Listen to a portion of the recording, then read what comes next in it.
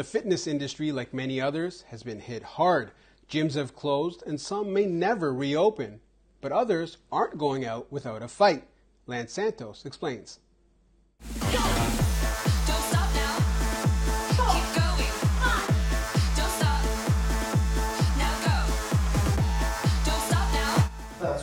Sofa squats, basement burpees and lunges in the lounge. Fitness has gone virtual and it's taking over our homes. With gyms around the world off limits, many are looking online for ways to stay active. We thought you might be trapped up indoors, so something a little bit different. Get the kids involved, get the husband involved, get your boyfriend involved, get everyone in the room and challenge yourself. Wes Santos is the co-founder of InState Fitness, an independent gym just outside London with about 200 members.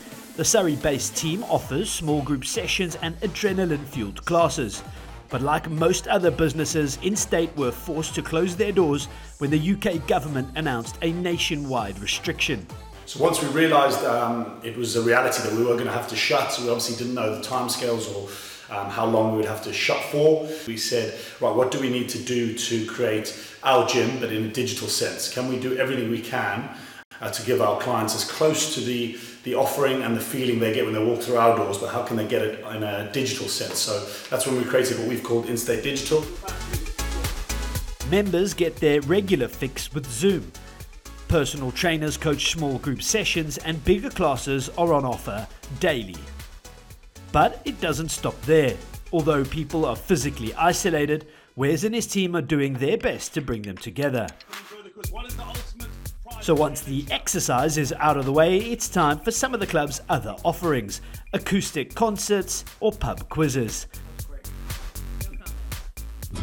Ever you need, guaranteed, I will give it to you. Ever the cost, everything that I got, I will give it to you. InState has even roped in some sporting royalty. I don't know, I think I'm actually going to have to get into walking dogs. I've just got a dog. Can you tell us about this dog, mate? Please, actually, it's a great subject. This is the difference between me and you. I got an amazing dog, zero training. You get a dog and you get some sort of high-level police training company to source your dog for you. Yeah, it's a protection dog. Protection dog? Protection from what, bud? Yeah, exactly, no, you never know. It's a bar. England rugby union winger Anthony Watson and his brother Marcus Watson, who's a star on the 7th Circuit, shared their training tips and answered questions about life on and off the pitch. Come back, get in the sauna, watch TV, play PlayStation, go to sleep. Never before did I think as a gym owner we would be designing pub quizzes, acoustic nights and all the other crazy cocktail making and other social events we're trying to run. But above all, what we're trying to do is just keep people engaged and feeling part of a community. Keep people having fun, smiling, getting the family involved and just getting through this in the best way we can with a smile on our face. And what about us, those stuck at home who make more trips to the fridge than we'd care to admit? I think fitness for kind of the general population right now is probably even more confusing than the normal times. Obviously, a lot of people don't have access to equipment. They're seeing streams and streams and streams of live workouts on Instagram and Facebook, and who knows what to do. Above all, just try and move as much as possible and be accountable to factoring in daily movement, whether that is yoga, whether it's fitness or training. Just make sure you move as much as you can, obviously within the government guidelines.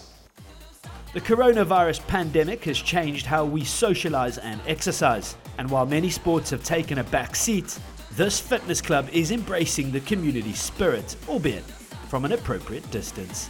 Lance Santos, TRT World, London. Now Wesley Santos joins us from London. Wes, my local gym is closed, as of many fitness centres around the world.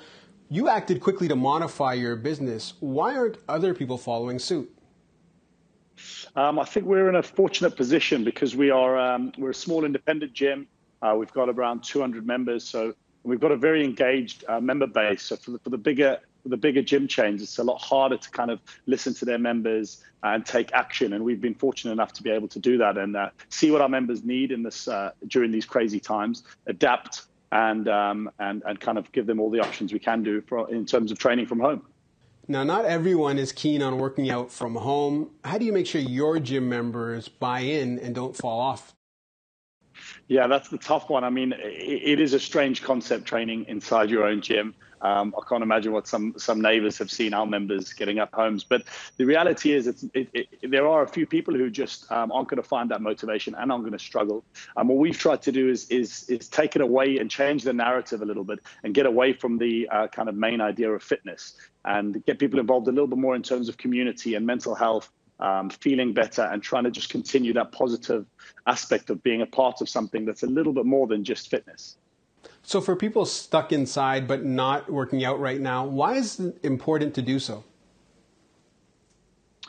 Well, like I touched on briefly there, I mean, during this isolation period, it is going to be tough for people. There's so much uncertainty around in terms of mental health and stress management.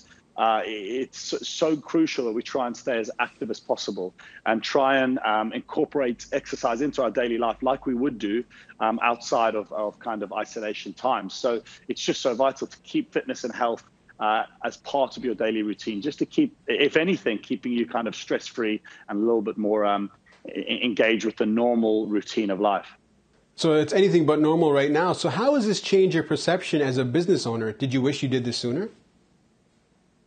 Yeah, it is crazy. I think the fitness industry has taken a big surprise really here. It certainly forced us to be a little bit more pragmatic with our online offering. And I actually think it's going to change kind of how consumers consume fitness in the future. It certainly proved to us that there's a massive need and a desire for training at home and a little bit more kind of pragmatic training options. For instance, if you're late from work or you can't get babysitters, now there's options for you to train from home without missing out. So yeah, it certainly surprised us and it's something we're going to have to continue to do in the future for sure. I think people are loving it. And as more fitness classes go online, do you think we'll see fewer and fewer brick and mortar gyms? I think it's going to be, from a business perspective, super challenging. Obviously, I can only talk from an independent gym aspect. I think the bigger chains are really going to struggle, and gyms that are much more just about getting numbers through the door and kind of just focusing on the fitness aspect, I think they really are going to struggle. If your gym isn't about community and mindset, nutrition, wellness, kind of the full holistic package, I do think the bricks and mortar are going to struggle. I think there's always going to be a place because people still want to see you. They still want to feel the equipment. They still want to be involved in kind of the endorphin rush at the end of a session as part of a wider collective. So, you know, for now, the at-home stuff is certainly serving a purpose, and I think there's a place for it in the future, but I don't think we'll ever lose the bricks and mortar fitness facilities. Well, I'm hoping not. Hey, Wes, keep up the great work and stay safe and stay healthy. Thank you. Thanks for having me.